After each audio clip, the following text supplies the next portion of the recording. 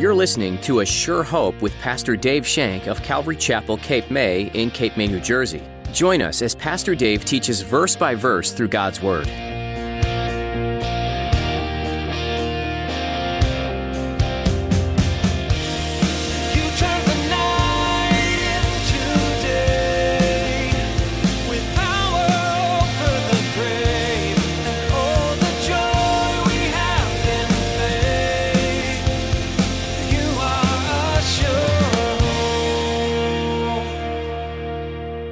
Once were a people, but now are the people of God, and who had not obtained mercy, but now have obtained.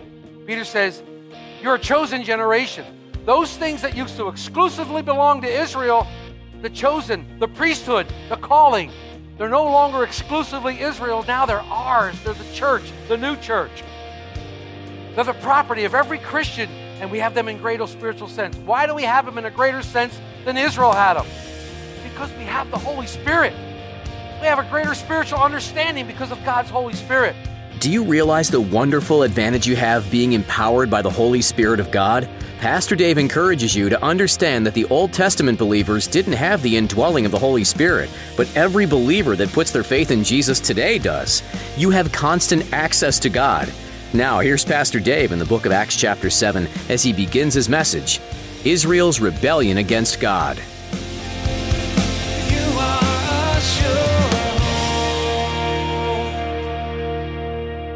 We're going to be in Acts 7 as we make our way through the book of Acts. Today we're going to be talking about Israel's rebellion against God.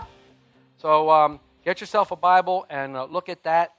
Acts 7 verses 37 through 43.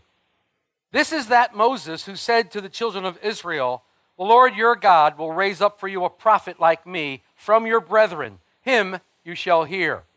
This is he who was in the congregation in the wilderness with the angel who spoke to him on Mount Sinai and with our fathers, the one who received the living oracles to give to us, whom our fathers would not obey, but rejected.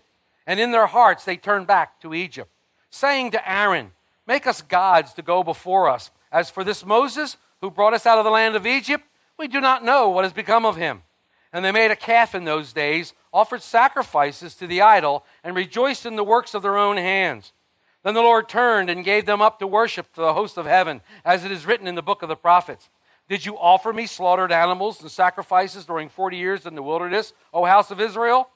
You also took up the tabernacle of Moloch and the star of your god Remphan, images which you made to worship, and I will carry you away beyond Babylon.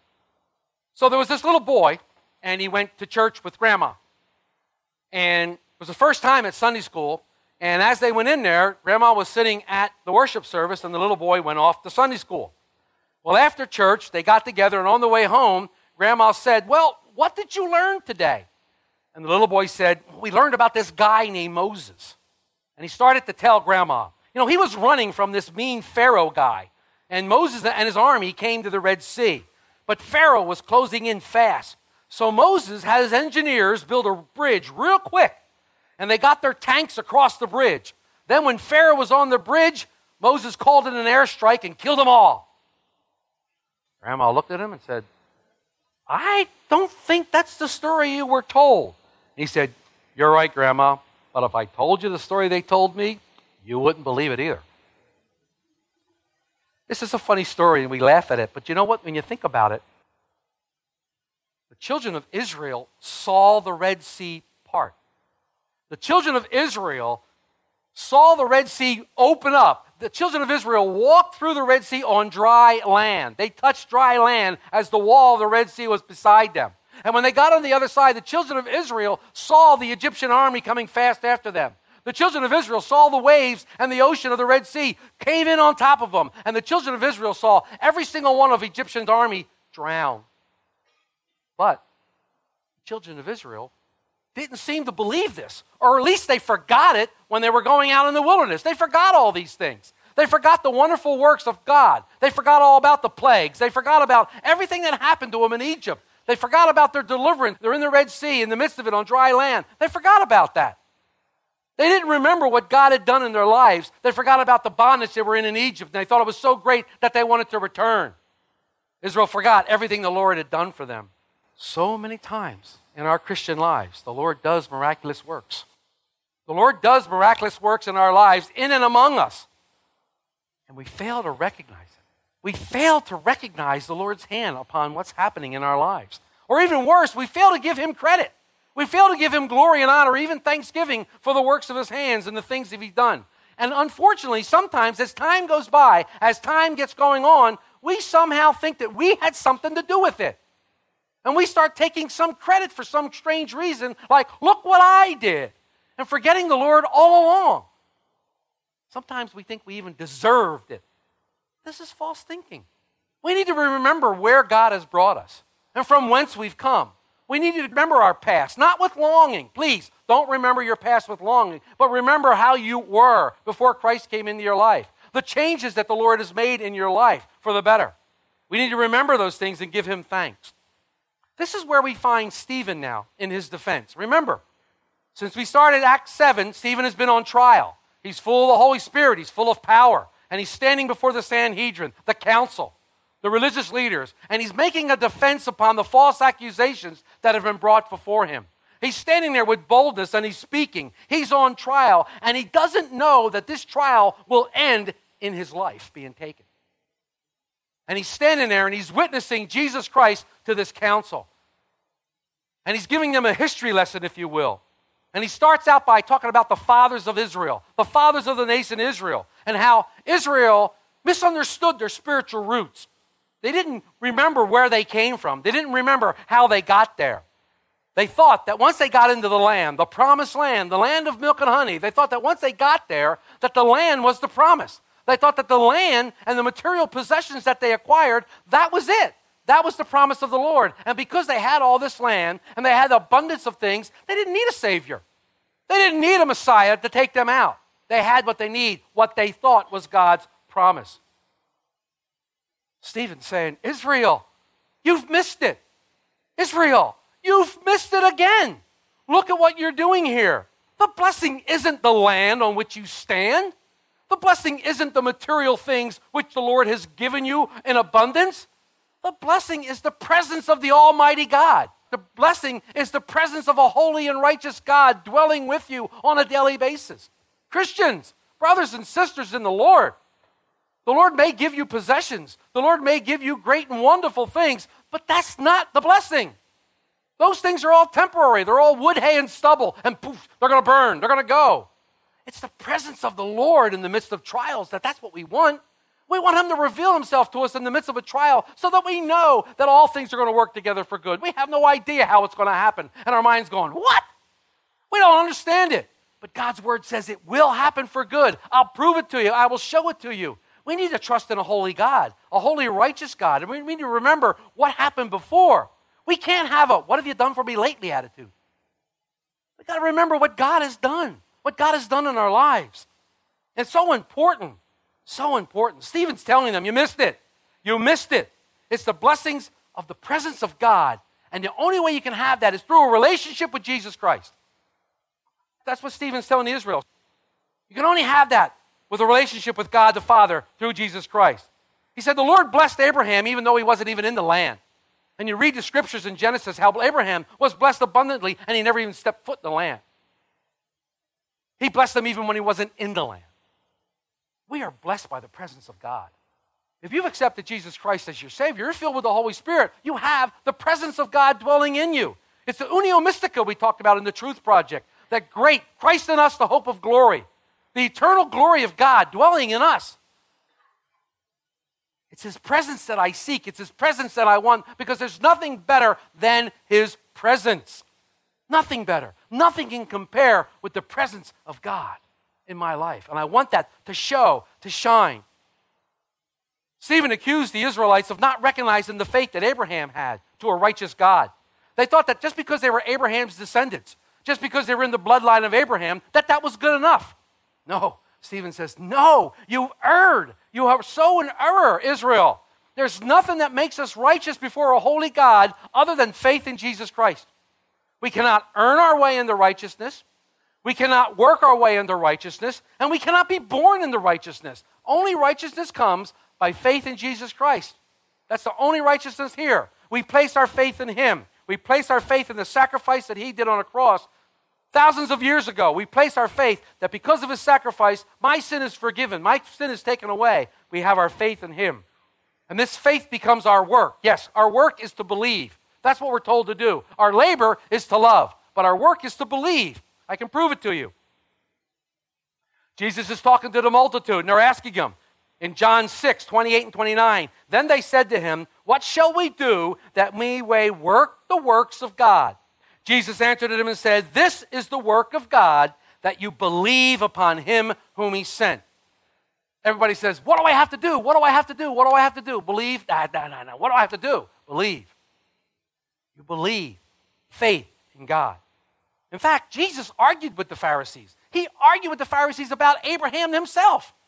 Listen to what it says in another passage in John. He says, Jesus is speaking, I know that you are Abraham's descendants, but you seek to kill me because my word has no place in you. I speak what I've seen with my father, and you do what you have seen with your father. They answered him and said, Abraham is our father. And Jesus said to them, if you were Abraham's children, you would do the works of Abraham. What did Abraham do? Abraham believed God for the promise, and that was accounted to him as righteousness. Again, what did Abraham do? What was the work of Abraham? He believed. Jesus is telling them, you have to do the works of Abraham, your father. He goes on and says this, listen. He said, but now you seek to kill me, a man who has told you the truth which I heard from God. Abraham did not do this. You do the deeds of your father. Then they said to him, we were not born of fornication. We have one Father, God. Jesus said to them, if God were your father, you would love me, for I proceeded forth and came from God, nor have I come on myself, but he sent me. Why do you not understand my speech? Because you are not able to listen to my words. John 8, 37 through 43. And if you read one more scripture down, Jesus tells them indeed who their father is. Anybody remember? He said, your father is the devil. Your father's Satan. And they went, what? Anyone not born of God is born of Satan. And that's what Jesus said. So Stephen is drawing this conclusion. He's drawing the attention to the fathers. Then he starts to hammer at the patriarchs. You know, the ones that they revered, the 12 tribes of Israel, the 12 sons of Jacob. They revealed them, but he showed how they mistreated Joseph, how they bitterly mistreated Joseph. They despised him and cast him into slavery. But the presence of God never left him, Scripture says in Acts 7:9. God was with him. God was with Joseph. We see Joseph becomes a type of Christ for us, in that the sons of Israel rejected him for the first time. But Joseph actually becomes the savior of Israel, because he's in second command of Pharaoh, and Israel would have starved if it wasn't for Joseph. They came down to find food because of the famine in the land, and Joseph lets them rest there. And when he reveals himself to his brothers the second time, they fall all over him and they mourn for him. Just like God predicted, when Israel sees Jesus for the second time, they will mourn him and they will accept him and receive him as Savior. Stephen's pointing to Jesus. He's telling the Sanhedrin, when Jesus comes again, you'll know. You'll know it's the Messiah. You'll know. Where did you get those wounds in your hand? Where did you get that wound in your side? Jesus will say, I get them in the house of a friend. Israel will know it was them. Israel will know. See, Stephen's message to the council is very, very simple. It's very, very plain. He's saying, council, you've rejected every Savior that God has sent to you. From Joseph on down. Every Savior, every prophet that God has sent to you, you've rejected, and you're rejecting this Jesus right now. Wake up and stop rejecting Jesus. Last week we studied Moses again. We brought Moses into the picture for the first time. Moses is the true deliverer of Israel. He's the only one that delivered Israel out of the bondage of Egypt. And you know what? Moses is revered in Israel even to this day. They love Moses. Moses is their deliverer, but yet they rejected him. They rejected everything he did. You can read all through the book of Exodus, all through Deuteronomy, how they continually rejected Moses. Every time he did something, they rejected it. They resisted him. They rejected it. We saw this parallel between Moses and Jesus as being rejected as a ruler and a judge. God was using Stephen as a powerful testimony in the works and the hearts of the Sanhedrin. Remember, the entire time Stephen is speaking, the Sanhedrin cannot take their eyes off of him. Why? Because his face shined like an angel.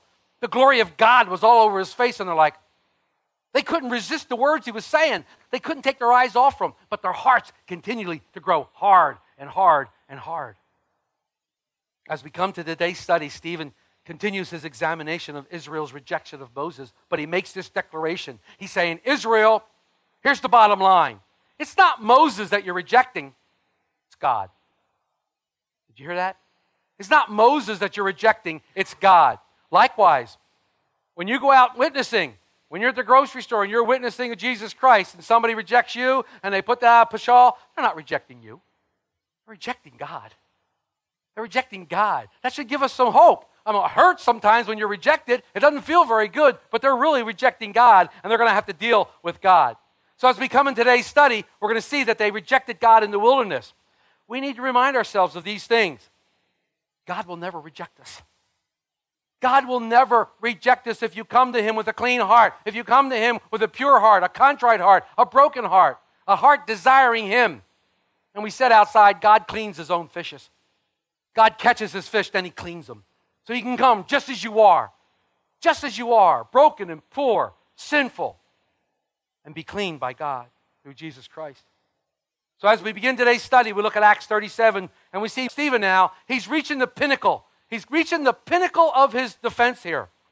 He said, this is Moses that said to the children of Israel, the Lord will raise up for you a prophet like me from your brethren. Him you will hear.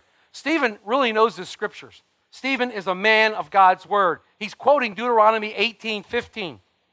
But if you continue to read this wonderful verse, he says in 18, verse 16 through 18, in Deuteronomy 18, according to all you desired the Lord your God at Horeb in the day of the assembly, saying, let me not hear again the voice of the Lord my God, nor let me see this great fire anymore, lest I die. And the Lord said to me, what they have spoken is good, for I will rise up for them a prophet like you among the brethren, and will put my words in his mouth. And he shall speak to them, and all that I command him. And it will be that whosoever will not hear my words, which he speaks, my name, I will require it of him. What will be required? There's a penalty for not hearing God's word. There's a penalty for not accepting God's word. We'll talk about that in a minute. Moses said, the Lord's going to raise up a prophet like me. Here Moses is filled with the Holy Spirit, and he's promising a prophet to come. Something just like him, like Moses, a deliverer, a judge, a ruler. He's going to be a man of Israel. He's going to come right out of the midst of Israel. He's going to be of your brethren, your own people. We know this happened. In the Gospel of John, chapter 1, verse 11, it says, he came, Jesus, to his own, but his own received him not. Moses said, you shall hear him. Like Moses, this prophet would command the attention of Israel. This means several things. That Israel should listen to him, and that Israel would listen to him. He said, but you will listen. It's so sad. We know the truth. Israel did not listen to him. Israel did not listen to Jesus. They did something quite different. They, along with everybody else, crucified him. They wouldn't listen to him. Remember, the prophet foretold by Moses, he's here. You rejected him. His name was Jesus. Are you rejecting Jesus today in your heart? Is your heart hardened because you're rejecting Christ? Don't be like Israel. Scripture says that their hearts were hardened. Let me give you a clue. Each time you reject the message of Jesus Christ, your heart gets a little harder. Your heart gets a little harder to the word, to the gospel message. And there may come a time when you're not given the message anymore. There may come a time when your heart is so hardened that you can't receive the message. What a terrible place that could be for you. We need to allow the Holy Spirit access to our heart. We need to allow the Word of God to do exactly what the Word of God was planned to do. It chastises, it encourages, it rebukes, it exhorts. It does those things in us. It guides us, it leads us. We need to be open to the Holy Spirit to allow that to happen. We need to let the Word of God richly bless us and move in our hearts. According to all you desire to do with the Lord in Horeb, he says, like Moses, this prophet, he says, is going to be a mediator. This prophet's going to represent God to the people and people to God. He's going to be a mediator. And it's very, very interesting that the Apostle Paul calls Jesus this very thing. Listen to what he says in 1 Timothy 2:5. For there is one God and one mediator between God and men, the man Christ Jesus. Paul declares that Jesus is our mediator. He's the one that goes before us to God. He reconciles us to God and God to us. Jesus is our daysman. He's the mediator.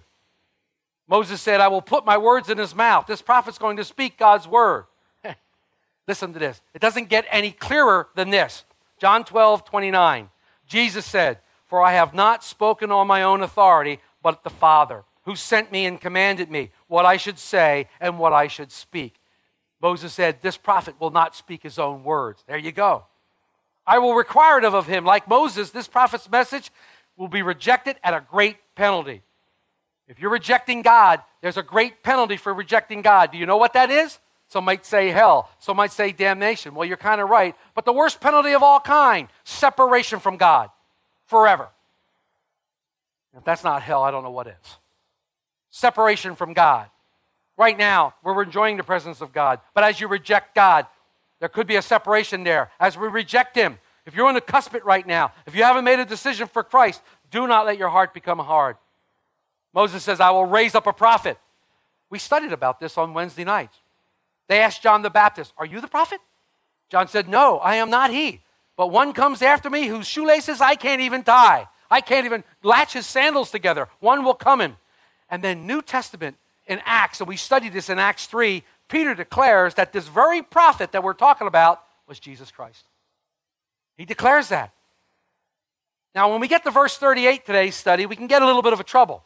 We can get just a little bit of trouble. It says, this is he who was in the congregation in the wilderness with the angel who spoke to him on Mount Sinai and received with our fathers the one who received the living oracles to give to us.